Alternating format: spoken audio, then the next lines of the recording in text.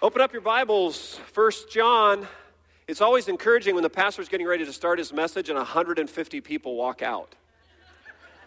That's just awesome. I told Ian that. He goes, hey, this is my idea. We're going to have them all in service, and then right at the start of your message, we're all going to walk out. I said, that is outstanding. 150 people just right out. We started our Lenten series last weekend, 1 John, and we had a great kickoff Ash Wednesday. How many of you were Ash Wednesday service? Whatever, 150 folks show up in the loft. We kind of stacked it out in the loft, which was great. I think our Ash Wednesday rhythm is going to grow into the place where it's similar to Christmas Eve and Good Friday in our evening service rhythm of our year. So just right now in your heads, just start marking off Ash Wednesday for next year, and most likely we're going to have to move it down here in the main room and kind of recraft the larger auditorium space and build on the momentum, because Ash Wednesday launches us in to a 40-day period of time that in the church calendar is called the Lenten season. Here's the core question of Lent. When you wake up on Easter morning, what do you want to be different? When you wake up on Easter morning, approximately 40 days from the kickoff on Ash Wednesday, what do you want to be different?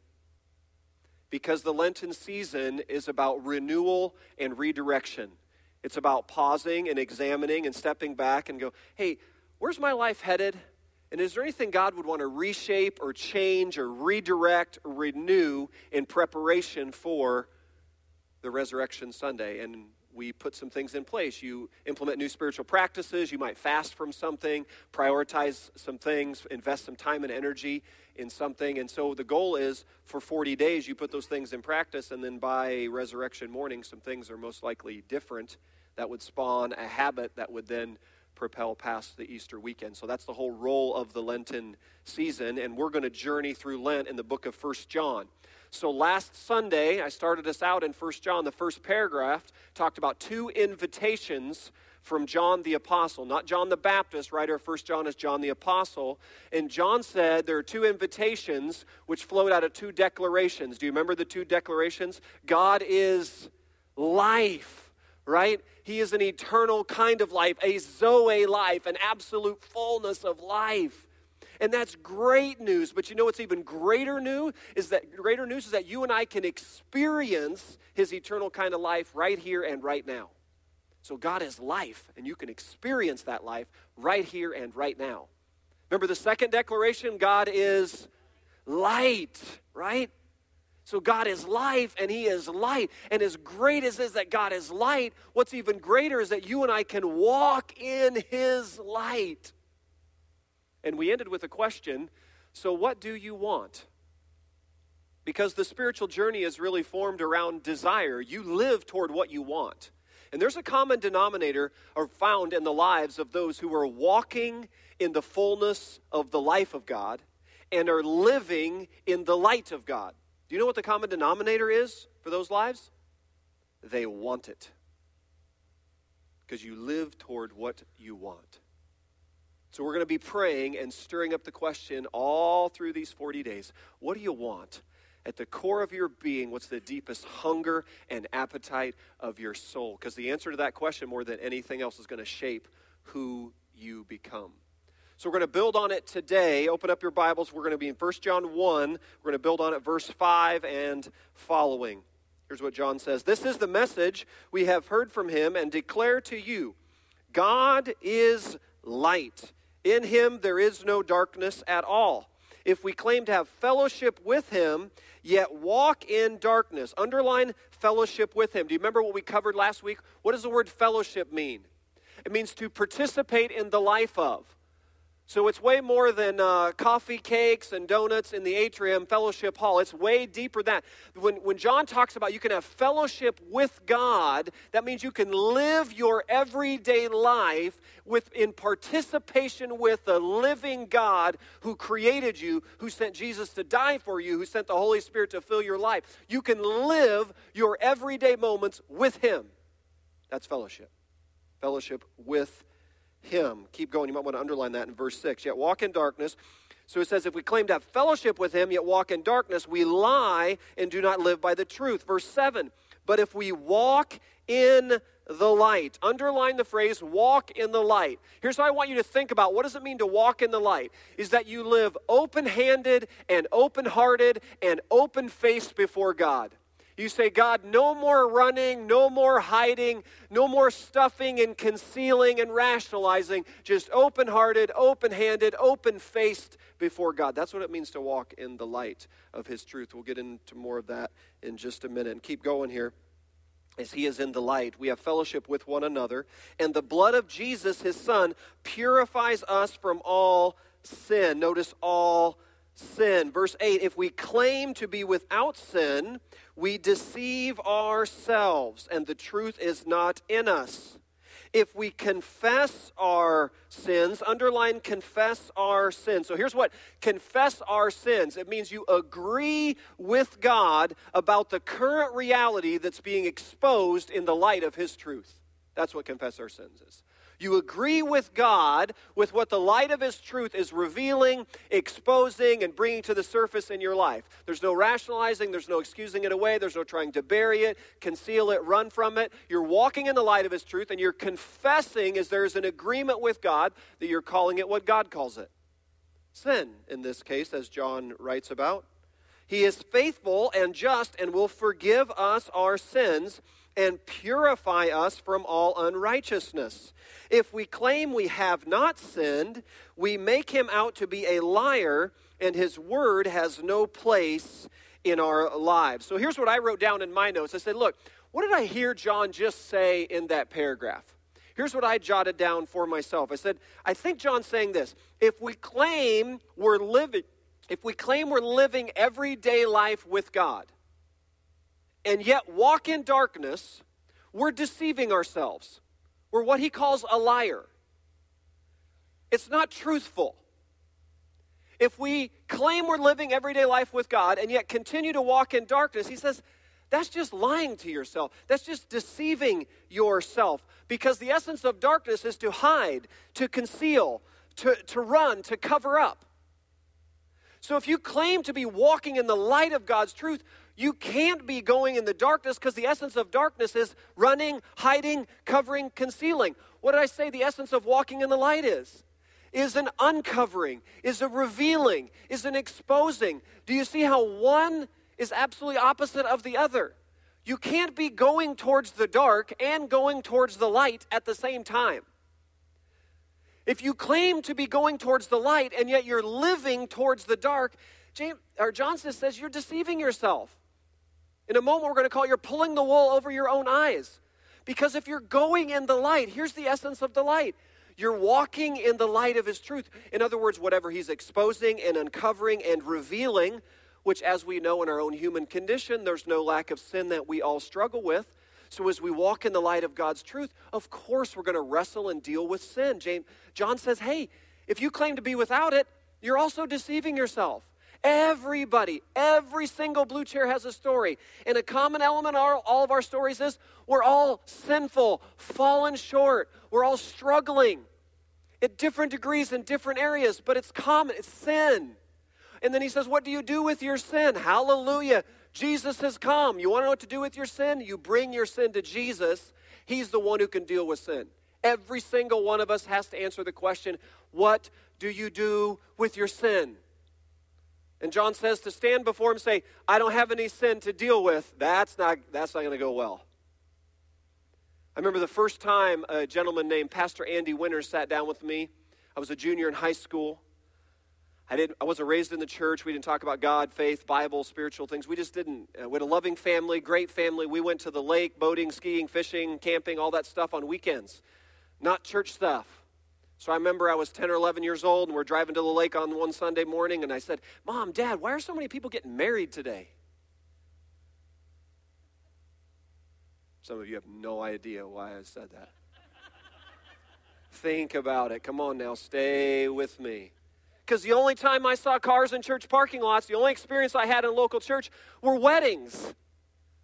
So I said, look at all these churches and all these cars on Sunday morning. Why are so many people getting married this morning? And then Mom looked at Dad, and Dad looked at Mom. Mom, Dad, you been there before?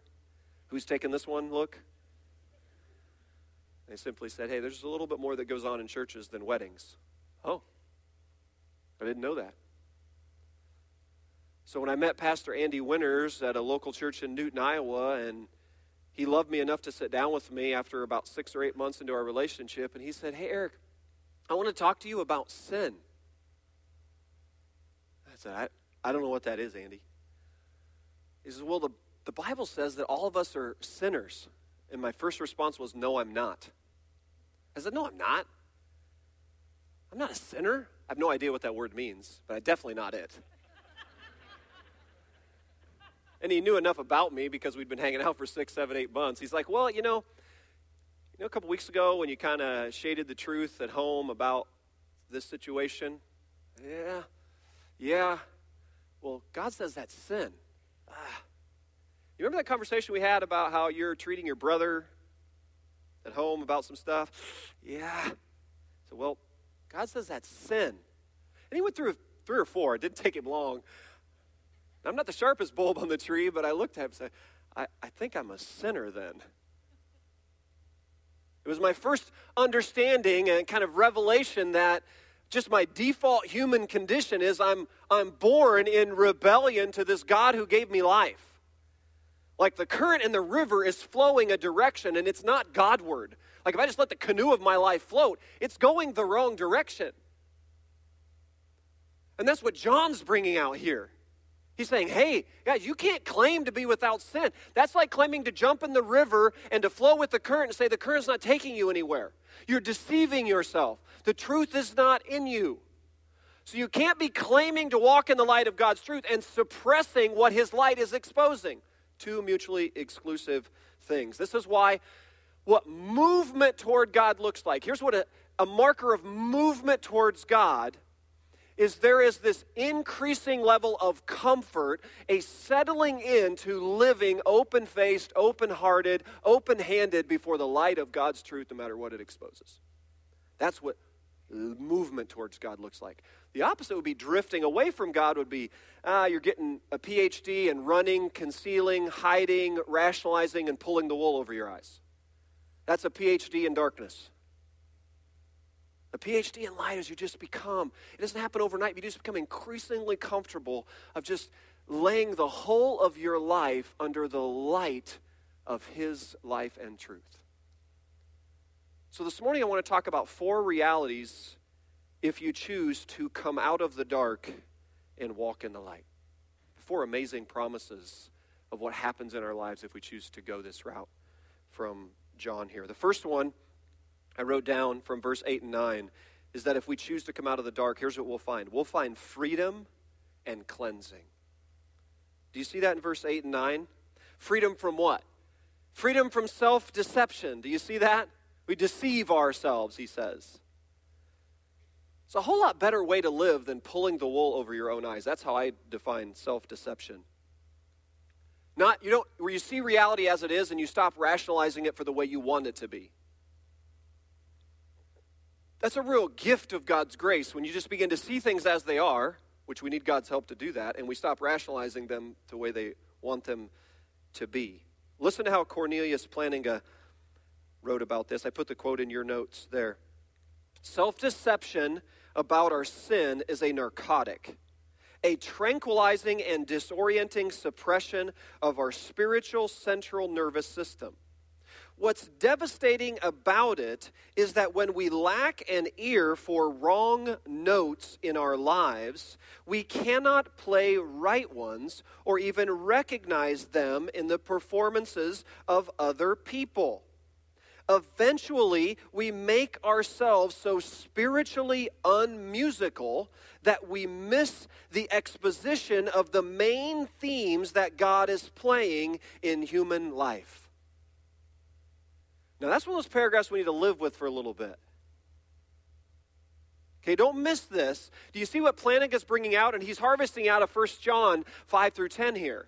He's saying, hey, there's the current of the river. You don't have to work at this. You don't have to get really good at self-deception. Have you figured this out yet? Like, we can get incredibly skilled at deceiving ourselves. Like, breathtakingly good at it. Am I the only one that experienced this? Come on now. We can get really good at this. And if we go that road, if we live in the flow of that current long enough, you get to the point, hear this now, where you can't even recognize the right notes of music that God is playing all around you in your life or in the lives of others. You just get so numb to it. You get callous to what? To the wrong notes, to pulling the wool over your eyes, to rationalizing reality the way you want it to be. You can actually convince yourself that is the new reality. And then you don't see this grand, epic, eternal story that God is writing all around you. Because those notes, you think, you're not even dialed into. You see this? And here's what John says. You can step out of that. There's so much freedom. The freedom to what? Freedom from self-deception. Freedom to live honestly and authentically before the light of His truth. That's so much better way to live. It's exhausting to try to live with self-deception because then you're just working overtime on image maintenance, trying to cover your tracks on all kinds of things. It's exhausting to live that way. It's much more free just to live in the light of how things really are, even if it's really hard. Sometimes the light of God's truth is exposing stuff in our life. It's really hard. But the alternative is what? I think a much harder way to live is to suppress, rationalize, deny, turn from it, and run in the darkness. That's a worse way to live. Now, it's a way to live, and many of us have gone down that road. But a much more freeing way is, hey, even though that's hard and the light is exposing some things, keep pressing in towards the light. Live open-hearted, open-faced, open-handed. Just walk with Him in this light. There's freedom in that. Do you feel the freedom in that? The wind of His Spirit that just helps you become increasingly comfortable with who He's made you to be, who you are and who you're not. The freedom just to stop working so hard to manage reality all around you and simply receive the musical notes that God is playing and live in the light of that music. That's a much better way to live than you trying to craft your own song that sounds really bad to everyone around you. And if you don't know how bad it sounds to those around you, it is an illustration of how thick the wool is pulled over your own eyes. If you're convinced the music of your life is sounding so great because that's the only notes you're dialed into, and then you just need to ask the people who love you enough and know you well enough to say the honest truth, to say, your life is a mess, and the music of your life, it's destroying a lot of people around you, and you need help. And we know where to go to get help. 1 John 1, life and light, and move out of deceiving ourselves and find freedom. And not only that, what does he say? If you confess your sins, what are you going to find? A God who's standing up there to beat you with a club when you confess your sin? You're going to find what? Cleansing. You're going to find renewal. You're going to find forgiveness. You're going to find hope. Confess your sin, where you just uncover before Jesus and just let Him cover it up in His grace. That's what you do with your sin. So you find freedom and you find cleansing if you'll step out of the dark and start walking in the light. And you know, the greatest example I thought of in the New Testament of this is Saul of Tarsus in Acts chapter 8 and 9. If you want like a profile of this whole journey, Saul. In Acts 8, he's standing there giving approval to one of the leaders in the Christian church, Stephen's death.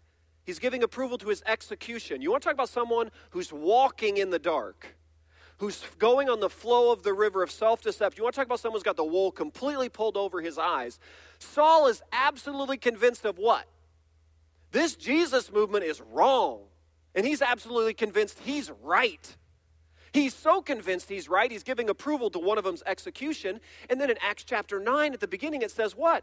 He's on his way to Damascus. And what's he going to do in Damascus?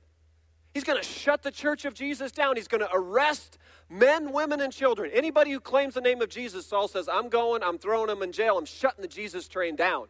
Because that thing's whack. That thing's no good. It's not going to help anybody. Shut the Jesus train down. That's Saul of Tarsus. He's convinced he's right. And then what happens? Do you know what happens when you convince yourself you're absolutely right of something? Do you know what you're going to avoid at all costs? What are you going to run from at all costs? The light. You're running from the light.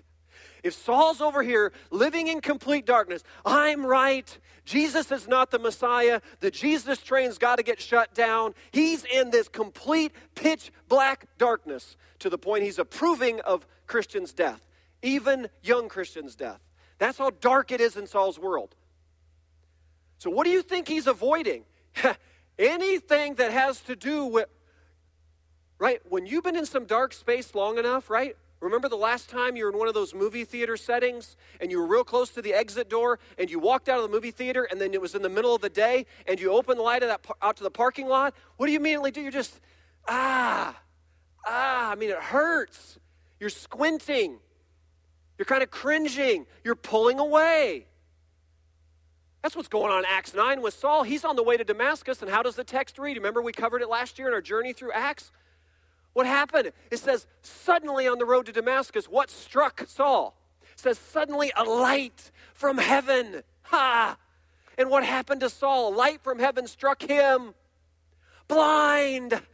How ironic is that? He's in so much darkness. The light from heaven, he can't even see. The light is so bright here. And how ironic is this? In Saul's blindness, that's when he begins to see. That's freedom from self-deception. That's cleansing for all this sin. And it's Saul of Tarsus. You know how the storyline goes there. What happens to this guy? 3 days blind, 3 days calling out to God, 3 days of moving, sliding towards the light, and all of a sudden, Saul's like, I think I was wrong. Because the light then speaks to him, I'm Jesus whom you're persecuting. Talk about going from here right into here. I'm Jesus whom you are persecuting. Saul, it doesn't take a real sharp cat to conclude, I'm wrong. I'm wrong. But how much humility does it take in our lives? The longer we live in the dark, how much humility does it take to look the people around you in the face, look God in the face, look the mirror in the face and say, you know what? I'm wrong about this. I've been wrong for a long time. And if we can, do you see, that's where we need, that's only going to happen with God's help. But when you get to that place, you know what comes on the other side of that? Freedom and cleansing. And then Saul of Tarsus writes 13 of the 27 New Testament books. Ha! Didn't see that one coming, did you? 13 of the 27 of these. So some of you sitting here today thinking, I don't know, I think I've lived in the dark too long. Simpson, you got no idea what I've done in the dark. You don't know how long I've been there. You don't know what's gone on there. You don't know the kind of reputation I built there. All I got to say is, hey, Saul of Tarsus storyline says to you, no one is beyond his grace. There is nothing beyond his redemption. There's nothing he can't do with a willing heart. And here Saul of Tarsus goes from Acts chapter 9, sailing off. He goes from, I'm going to go to Damascus and arrest the Christians, to, I'm going to go to Damascus and start building Jesus' church. What happened there? Darkness to light. Freedom, cleansing, renewal, redirection, Lenten season. That's us. Same thing can happen for us during these 40 days. Because he begins to see himself for who he really is. Healthy self-awareness is such a gift of grace from God, is it not? Another marker of spiritual maturity is increasingly healthy self-awareness, which is also then the antithesis would be a marker of someone who's really wound up in the dark is when they just have really struggling with any form of self-awareness. It's usually an indication, pulling the wool over their own eyes and living in the dark. And so the way you pray is you got to pray to help them get to the light. And they begin to see God for who he really is. They begin to see their ways are wrong. They say, I'm wrong. Jesus, you're right. And that's the pathway to cleansing and renewal. Second thing you find if you come out of the dark and start walking in the light is you find companionship. Look at verse 7. If we walk in the light as he is in the light, we'll have fellowship with one another. You know, relationships that are walking in the light are going to be key for us continuing to walk in the light. You tracking with me? There's some relationships that get forged in our life that are primarily in the dark. There's a lot of relational currency that gets forged in the dark. And so when you begin to step out and to walk in the light of God's truth, do you know what also has to happen? There has to be some exiting of some relationships that are forged in the dark, and there has to be some intentionality about cultivating relationships that are walking in the light of God's truth. And that helps you continue to walk in the light of God's truth. We need one another, right? Parents, this is why we consistently talk about how important it is as parents to prioritize placing your children and students in environments where the light of God's truth is the center. It's not just about what they're learning today downstairs and in the loft. It's not just about what they're learning. It's also about what? The relationships that they're forging around the light of God's truth. Why is that so critical? Because at some point in their journey, the darkness is going to pull at them. Right? The world's going to pull. There's going to be a pull to go back to the dark. And what are you going to need in that moment? Mom and dad, we're going to want a band of brothers, a band of sisters. You're going to want relationships around those young lives that are going to help them sift through yes and no, truth from error, light from darkness, good from evil. And to think they're going to come home all the time and process it with you at the kitchen table, that would be the definition in 1 John of deceiving yourself. You may be one of those, and hallelujah when you are, but believe you me, you need some other peer networks and other adults in their life who are going to remind them of who they are and who they're not and who God is and help them not pull the wool over their eyes and keep walking in the light of God's truth. And parents, when you release them off, when they graduate from high school and they go off to college or into the marketplace or into the military or wherever they go, that kind of relational world built around the light, that kind of character development that comes there, that's going to matter way more than how many trophies they've got from travel soccer. Are you with me? And at some point, mom and dad, you got to hold the fort on this. Our culture is not going to hold the fort on this. Your travel, whatever leagues around you, are not suddenly going to make Sunday mornings from 8 to noon a sacred window. That's not going to happen. Guess who can hold the fort on that? You and I. And we got to say, this matters more than whatever that was going to bring. I have yet to sit with a parent who's struggling through the young adult years and say, man, I just wish I would have put him in a couple of more of those sporting and travel leagues and we wouldn't have this issue. But I've sat with dozens of parents who say, why did I mess up the prioritization in those formative years? And I understand sports are important and those things are good and those are a lot of good things that happen there, but there's something more important. Hear me in that, mom and dad. There's something more important, and that's the fellowship of the light and banding together and building relationships around the light and keeping them exposed to the light of this truth, because there's going to be a pull to go to the dark, and when that pull comes, we are going to need companions on this journey towards the light. Are you with me? We got to band together. We got to stay together on this, and we got to encourage each other, and sometimes we have to exhort each other. And sometimes we got to take each other out to lunch and say, hey, I'm concerned. I'm concerned where this is going.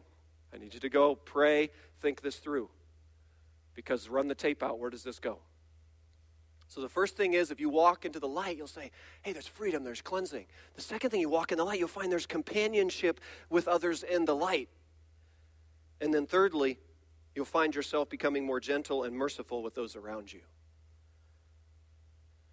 You know what an indicator of someone who's really wound up in the darkness is? There's high amount of self-righteousness, spiritual pride, and a condescending attitude towards those around you.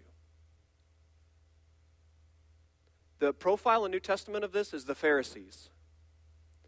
And they were convinced they were right. They had their big stack of books and their flowing robes and their prayer this and that. They had it all going on. They were convinced. This would be in the category of I know him. Like when John says, hey, they say, this is how we know him all through his letter. They were convinced they knew him. And yet they were so condescending and so self-righteous and so much spiritual pride. They loved having the stripes, the whistle, and the flag. They loved looking at everyone else's life, blowing the whistle, throwing the flag at everyone else who's out of bounds. And all the while, Jesus walks on the scene and says, hey, do you see you wearing the stripes and having the flag? Do you see what that's exposing in you? And then they're the ones in the crowd chanting, crucify him. So you see how well that went.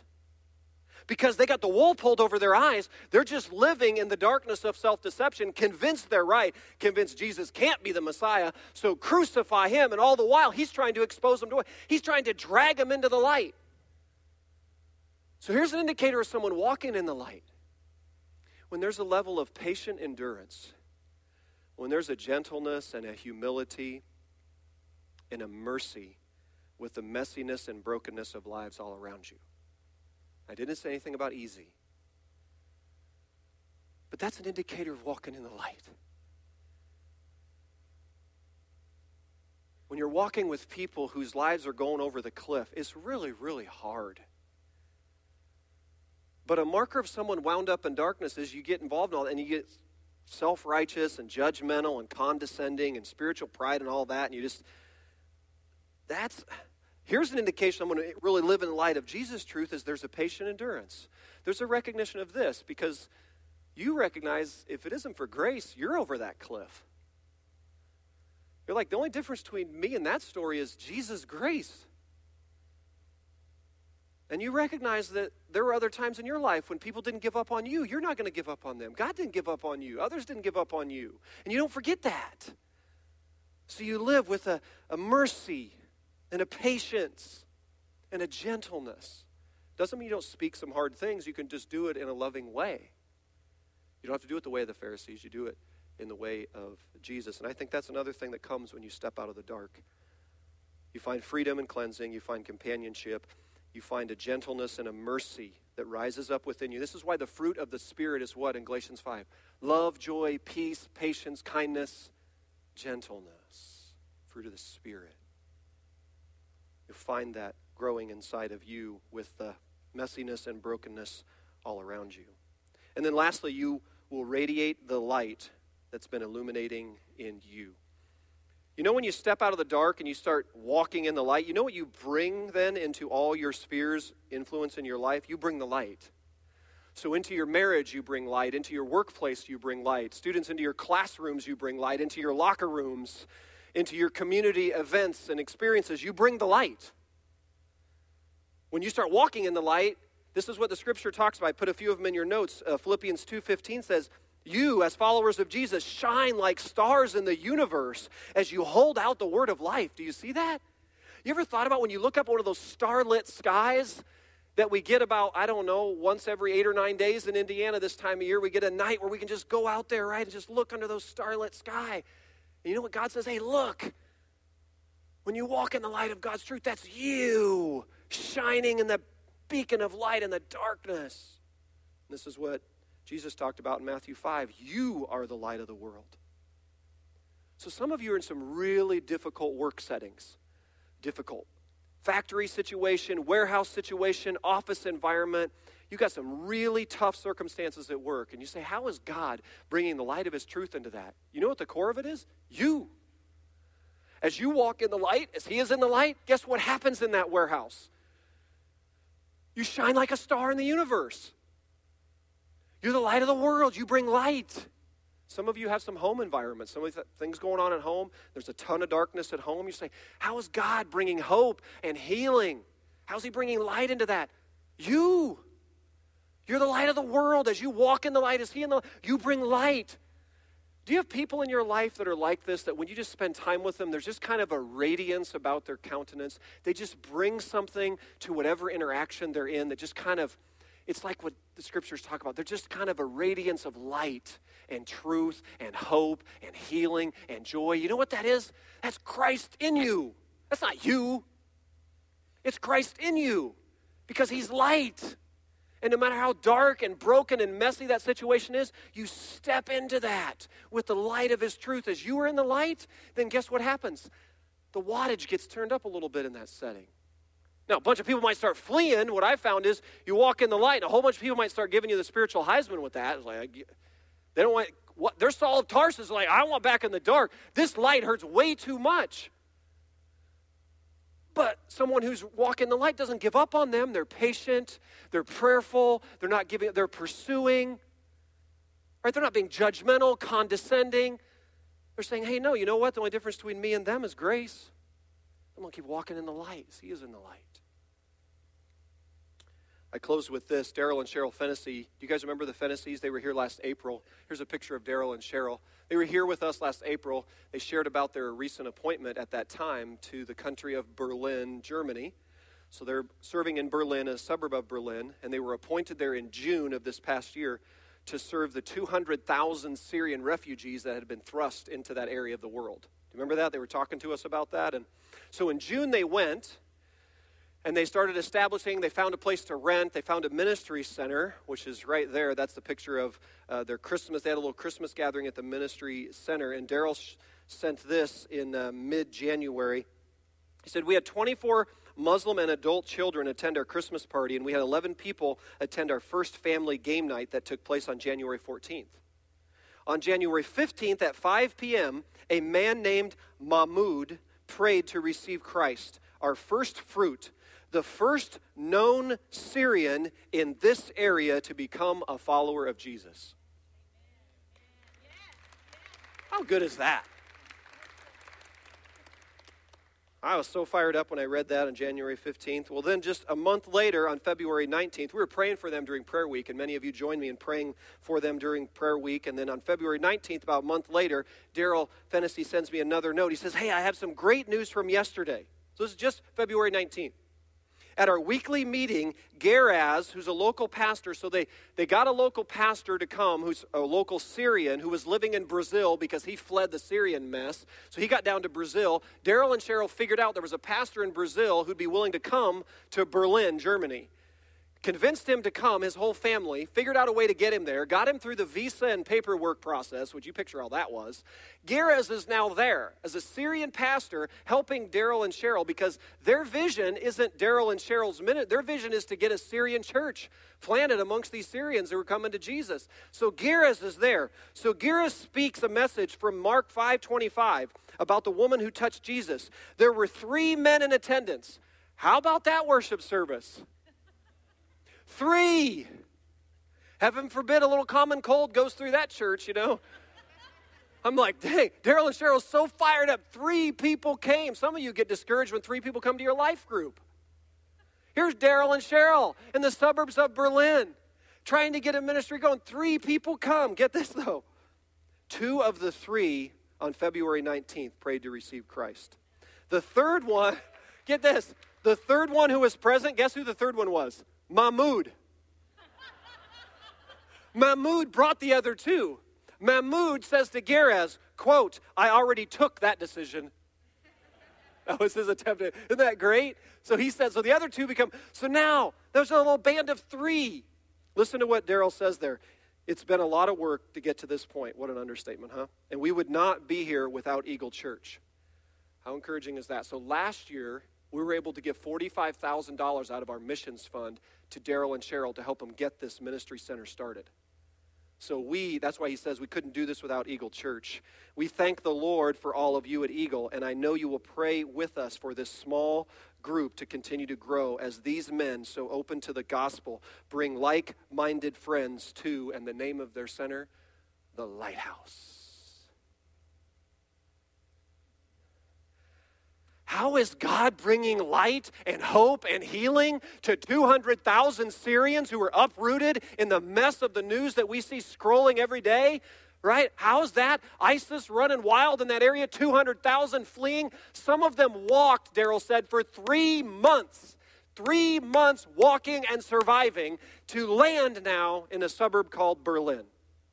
What's God doing about that? God saying, I'm sending the light. I'm sending Daryl and Cheryl Fennessy who are going to walk in the light of his truth. And then you know what's going to happen? They're going to be a lighthouse. They're going to establish a lighthouse there that's going to bring hope and healing and grace. And then I've got Geraz. I bring Geraz from Brazil, a Syrian from Brazil, up to Berlin, and now we got a lighthouse going. And eventually there's going to be a Syrian church who's going to be a beacon of light. What's the Lord going to do with Mahmoud? Mahmoud's probably liable to be a church planter before the end of this year. And going into that refugee village and being a lighthouse. Because if I understand 1 John correctly, any follower of Jesus, that would be an appropriate title. You are a lighthouse. And wherever God sends you, you bring the light of his truth. And you help. And you pray. and you're merciful, and you're patient, and you're gentle, and you're bringing the light of his truth, and you're not giving up on people. Can you imagine how overwhelming their daily realities are?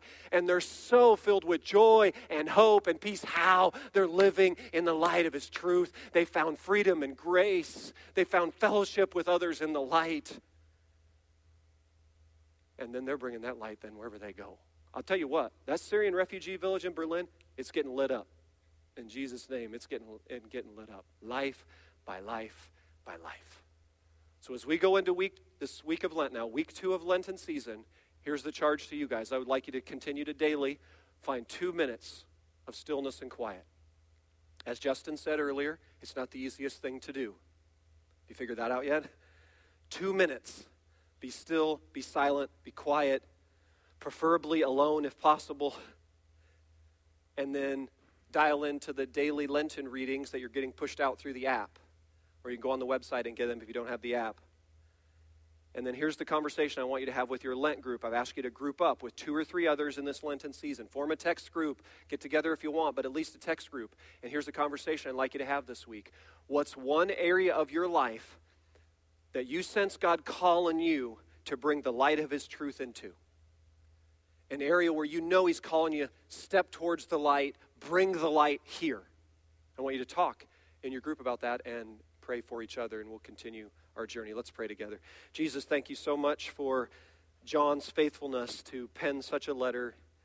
Thank you for Daryl and Cheryl Fennessy's report. Thank you for the encouragement it is to know that here we are in Whitestown, Indiana, and we're linked up to the lighthouse in Berlin, Germany. Thank you for Mahmoud and these 2 other men who've come to Jesus in this past month. I pray that you just continue to ignite, Lord, ignite a fire, Lord, inside of them. It would burn the light of hope into so much need and brokenness in that area of the world. Encourage Daryl and Cheryl today. Give them vision and strength and resources, the people and money to get done what they need to get done. Thank you, Lord, that in our own lives, it encourages us just to continue to be faithful, to step in to the light of your truth. I pray that you'd set us free from places of darkness today. Cleanse us, Lord, from places of sin. If there's just been ongoing willful rebellion and you know it, and today's the day just to confess it, call it what it is, step into the light of his truth, name it, and he will cleanse it, and you'll find freedom. Cut through the wool that we're pulling over our own eyes. In Jesus' name, pierce through self-deception. Rip it to shreds. Help us to see things as they really are. Don't let us live, Lord, covered up in darkness and rationalizing and convincing ourselves of something that's not true. Help us to see things the way you see them. We ask for breakthroughs all through this Lenten season in Jesus' name. Amen.